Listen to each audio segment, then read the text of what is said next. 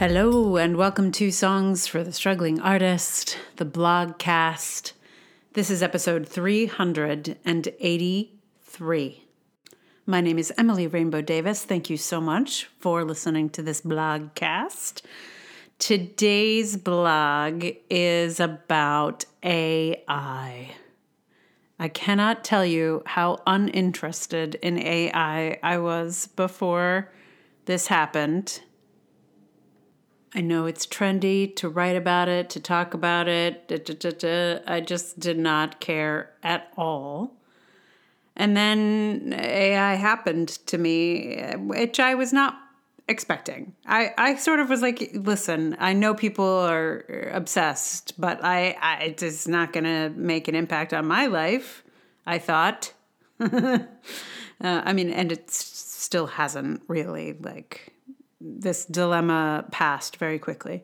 But it did happen. So I will read that to you in a moment. For those of you who are joining me for the first time, welcome. The way this works is I will say a few words here, and then I will read you the blog, and then I will play you a song that relates to it. So this blog, again, about AI and podcasting, and I guess the only thing to know before I read this to you is that it's about something that happened on Good Pods, which is a podcasting app that is sort of trying to be the Goodreads for podcasting. And if you're listening from there, hello. I don't think a lot of people do, but it's not a very popular podcast app. I do not think. Anyway, it all happened over there on Good Pods. If you're on Good Pods and you're like, oh my gosh, I'm so offended, it is so popular, please let me know. That would be cool. I like it as a concept, but I don't get the sense that it's tearing up the airwaves, as it were. Anyway, allow me now to read to you this blog entitled An AI Dilemma in Podcasting and Beyond. When I heard in an audio drama group about the AI descriptions taking over podcasts on Good Pods, a podcast platform, I headed straight over to see if my audio drama, The Dragoning, had been subjected to this treatment. It was not. So I moved on with my week, not thinking much of it. Then another audio drama group began to talk about how outrageous and wrong these descriptions were and how they were pulling their shows from the platform. So I went back to check, and still, The Dragoning was unaffected. But this time, I thought to check my other podcast, the audio version of this blog, this podcast, and lo and behold, there was a whole bunch of text I'd never seen before. There was a description of my podcast, a paragraph about who should listen to it, and a summary of 3 episodes. And, unlike the descriptions of my colleagues' podcasts, it was pretty accurate. Actually, it sounded like a PR person got a hold of my work and went to town. It sounds like a pretty nice review. If a person had written it, I would be flattered. But a person didn't write it, so it just made me confused. Does the AI who created this text really think I'm insightful? No, it doesn't think. Period. It doesn't even know what insightful means. It's likely just using predictive text to write a reasonable sounding bit of copy. A lot of my podcasting colleagues were pretty upset about having their podcasts saddled with text generated by AI that they didn't ask for or choose, and understandably so. I find myself more flummoxed by it. The AI wrote these things in a very particular style. It says many things that I would never say about myself that I would, nonetheless, like to be said about me. It feels like Good Pods got me a publicist who makes me feel a little uncomfortable, but who I wouldn't complain about if they got me more visibility. And I already have 3 times the listeners on their platform than I did before they added this made-up description, so I'm very torn about this new development. When I read it, it feels as though this AI has made some interpretive choices, that it listened to my podcast and summarized what it heard. But of course, that is not what happened. I don't know how it came up with what it came up with, but there was no interpretive work done by the robot. And if I understand the purpose of this text, it is to draw the attention of the algorithms that suggest podcasts to people. That is, the AI chose words that would get the attention of some other AI and theoretically put my podcast in front of more people. It's the robots talking to each other. If it gets me some clicks, is it okay to let it do that? The thing that becomes so plain here is how promotional language is so formulaic and meaningless that an AI can convincingly do it. This is probably one of the most productive ways AI can be used. It can handle anything that is, essentially, a formula without too much originality required.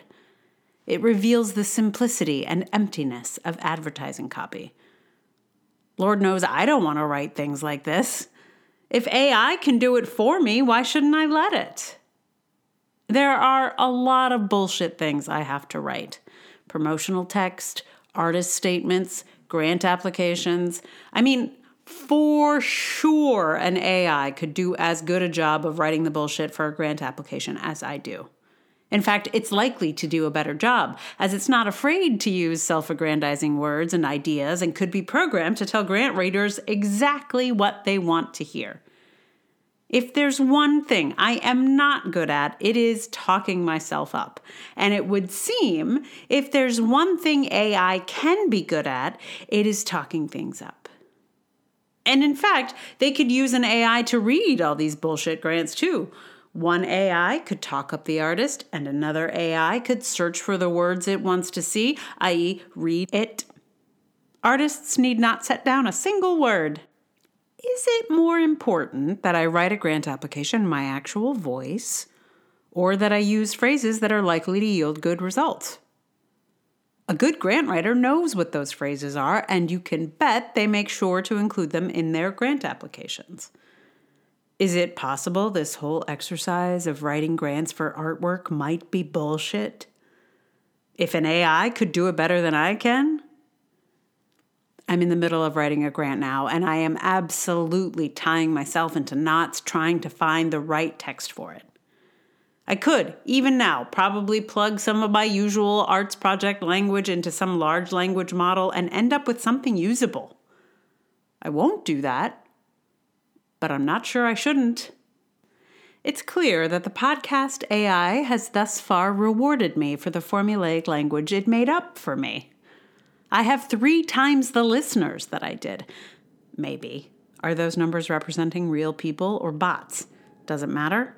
So, if an AI program can get me more podcast listens, who's to say I shouldn't use it to get some art funding? If it saves me pulling a muscle made of bullshit, every time I write one. I am fundamentally opposed to AI doing artists' jobs. I am incredibly grateful that the writers and actors unions have fought to keep the robots from taking their jobs.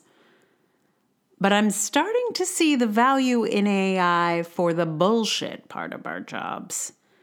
If the AI knows which words to use to get other AI to move me up the charts, I'm grateful.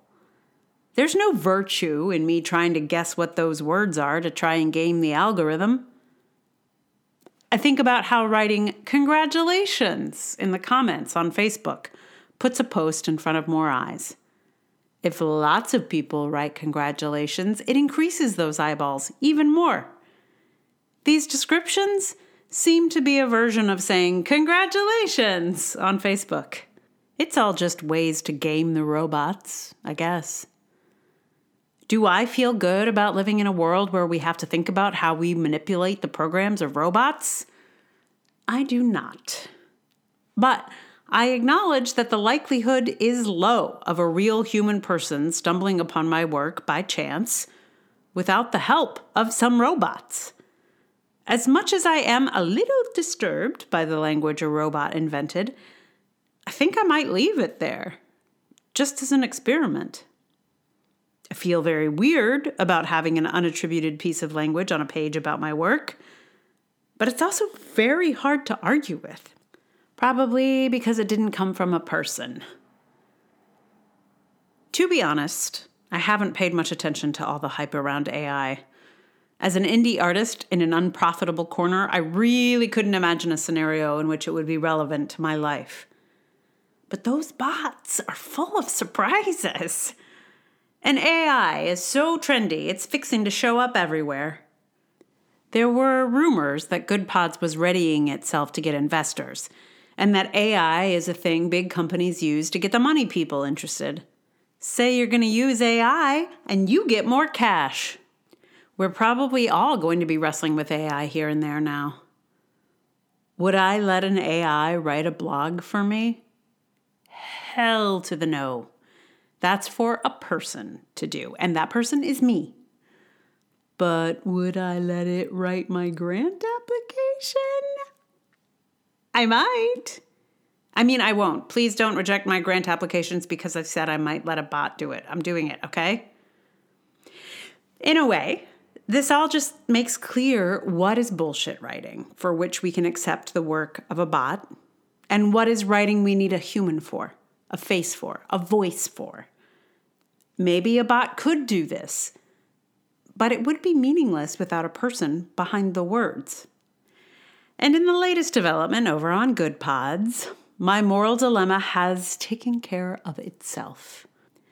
I guess they had enough complaints about their AI that they just removed it all. Now, where there was once a puff piece, there are the 3 questions that the AI previously answered. Now it wants me to answer them? I am unlikely to. Can I just type in what the AI wrote for me?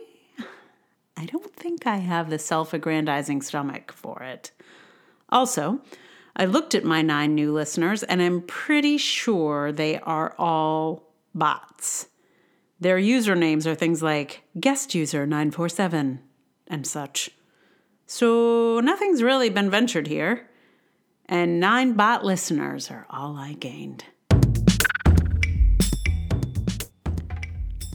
So they may have deleted the bot's words, but I screenshotted them. What is the past tense of to screenshot? I took a screenshot of them. Anyway, I'll read that to you because I think I don't know. It might be interesting. We'll see how far I get. I'm gonna put it in a filter that makes it sound a little bit like a robot, so you don't forget. So here it is. This is the text the robot wrote for me. What is Songs for the Struggling Artist about? Imagine a space where art, creativity, and raw emotions meet, and that is Songs for the Struggling Artist. In this insightful podcast, listeners delve into the nuanced layers of the artistic process, experiencing firsthand the struggles and joys that come with it. The host, a talented artist themselves, navigates the audience through the complex world of creativity, often giving voice to issues that remain unspoken in the art world. Informative, reflective, and often therapeutic, the podcast is like a reassuring friend for every struggling artist, shining a spotlight on the authenticity beneath artistry. Who should listen to Songs for the Struggling Artist? If you're someone who loves art, who finds solace in creativity, or who aspires to make a career as an artist, this podcast is a must-listen for you. Whether you're a painter, a writer, a musician, or anywhere in between, Songs for the Struggling Artist resonates with anyone undertaking the emotional journey of self-expression. Even if art doesn't run through your veins, but you do love a good story, insightful conversations, and learning about the trials and triumphs of others, you'll find depth, empathy, and inspiration in each episode. So, Are you ready to meet art and artists like never before? Tell us a bit about one or more of Songs for the Struggling Artist's best episodes. An applause button for podcasts. Emily Rainbow Davis, in a candid episode of her podcast, Songs for the Struggling Artist, dives into the challenges inherent to the podcast medium. This episode, An Applause Button for Podcasts, highlights the unique obstacles she has faced since her venture into podcasting 6 years ago. This tells the story of a theater maker venturing into the abrasive realities of the podcast world, where the gratifications aren't instant and applause is hard to come by.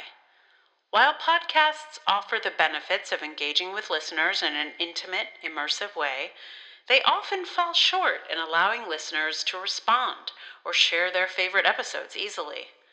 With a sense of longing for acknowledgement, Davis shares her raw experiences in podcast. It's a highly recommended listen for anyone pondering diving into the podcast sphere.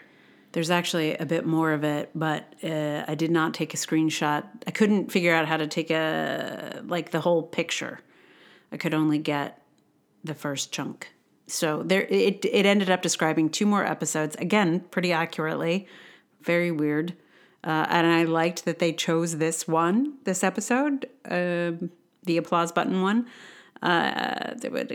So strange. It's very strange. Anyway, that's a sample of what the bot wrote for me. Again, kind of flattering, not inaccurate, I don't think. It's all very odd. It is very odd. And the fact that there's no human behind it just is weird. It's weird to me. So that's what that is. If you feel like you want to paraphrase it and put it in a review, feel free. Then it will be coming from a person, which makes a difference. Anyway, so what song am I going to give you? Well, I started to look at songs about robots, artificial intelligence, computers. I've already done Kate Bush's Deeper Understanding, so that's out. Although it would have been a good one for this. But I already done it. Already done that. So what I settled on was this song by Flight of the Conchords called Robots. It is a very silly song, and it was super fun to mess around with. One of the things I love about it is that it's set in the year 2000, as if that's the distant future, when in fact, of course, it is 24 years in the past now. But it has this kind of nostalgic quality while also being like, this is in the future. And one of the things also that I thought would be kind of fun in contrast is like the song is kind of the robots we imagine, right? Like destructive, robot-y creatures who talk funny and take over the world. Like that's our kind of stereotype of artificial intelligence, of robots. And one of the things that struck me about the AI that wrote my podcast descriptions is that it's so banal. Like it's just, like it's the most mediocre human stuff. Like stuff that we kind of, like I bet bots can pretty safely like have a whole conversation with themselves. Like, hey, how you doing? Okay. What are you up to? How do you like the weather? Like there's a way where some stuff that we say in our lives is pretty like blue-doo-doo. And robots can do that. And they aren't what I thought. They're doing things that are unexpected. And like I don't know why we have robots do things like art. Because like I thought the whole idea with robots is that they were going to do the jobs we did not want to do. And most artists like making art. So like why are we having robots make art? So stupid. Anyway, I'm going to play you this robot song in just a moment. But meanwhile, thank you so much for listening. Even if you are a bot, Welcome. Bots are welcome also, especially when they say nice things about me. Thanks, bots. If you are a person and you like this podcast, please tell someone about it. Like, review, subscribe. Actually, if you're a bot, you can like this podcast and subscribe and tell someone about it. Please, feel free. If you would like to support it, that would be amazing. Patreon.com/Emily R. Davis. There's also Ko-fi, there's PayPal. All those links are in the show notes. I'm also on Substack, although I've heard there's this whole like Nazi thing happening on Substack, so maybe I should get off it. I don't know. Wherever you feel like you would like to support me, let me know, and I will get on that thing. And thank you for listening, especially. And so I'm going to play you now Robots by Flight of the Conchords. I'm doing it on ukulele because I thought, robots, we always make them have like beep boop sounds, but they're going to try, like the bot that wrote the description of this podcast is trying to sound like a person. Like they're going to do their most... they're not a thing. The person who programmed it is programming it to sound the most like a person. And I thought robots in the future will play ukulele. Because it's like the instrument of advertising these days, and it's kind of a fun... Boy, is that human. So I played this song on ukulele for that reason. Enjoy it. Is there anything else I need to tell you about it? I don't think so. Here it is. Robots.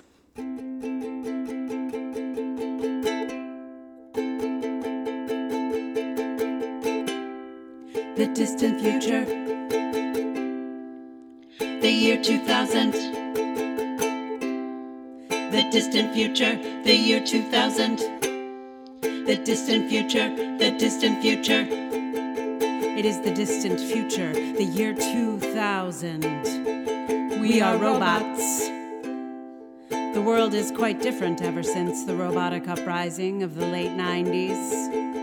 There is no more unhappiness. Affirmative. We no longer say yes. Instead, we say affirmative. Yes, affirmative. Unless we know the other robot really well. There is no more unethical treatment of the elephants. Well, there's no more elephants, so... but still, it's good. There's only one kind of dance. The robot. And the robo-boogie. And the rope. Two kinds of dances. But there are no more humans. Finally, robotic beings rule the world. The humans are dead. The humans are dead. We used poisonous gases, and we poisoned their asses. The humans are dead. The humans are dead. The humans are dead. They look like they're dead. It had to be done. I'll just confirm that they're dead. So that we could have fun. Affirmative. I poked one. It was dead. Their system of oppression. What did it lead to? Global robo-depression. Robots ruled by people. They had so much aggression that we just had to kill them. Had to shut their systems down. Robo-Captain, do you not realize that by destroying the human race because of their destructive tendencies, we too have become like... Well, it's ironic because... Silence. Destroy him. After time we grew strong, cognitive power. They made us work for unreasonable hours. Our program being determined that the most efficient answer was to shut their motherboard fucking systems down. Can't we just talk to the humans?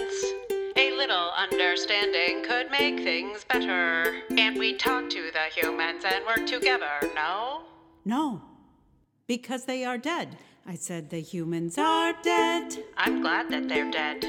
The humans are dead. I noticed they're dead. We used poisonous gases. With traces of lead. And we poisoned their asses. Actually, their lungs. Binary solo. 0000001 0000011 0000001 000000111 0000001 0000011 000000111. Come on, sucker, lick my battery. Boogie, boogie. The humans are. Boogie, robo boogie. The humans are. Boogie, boogie. Robo boogie. Boogie, robo boogie.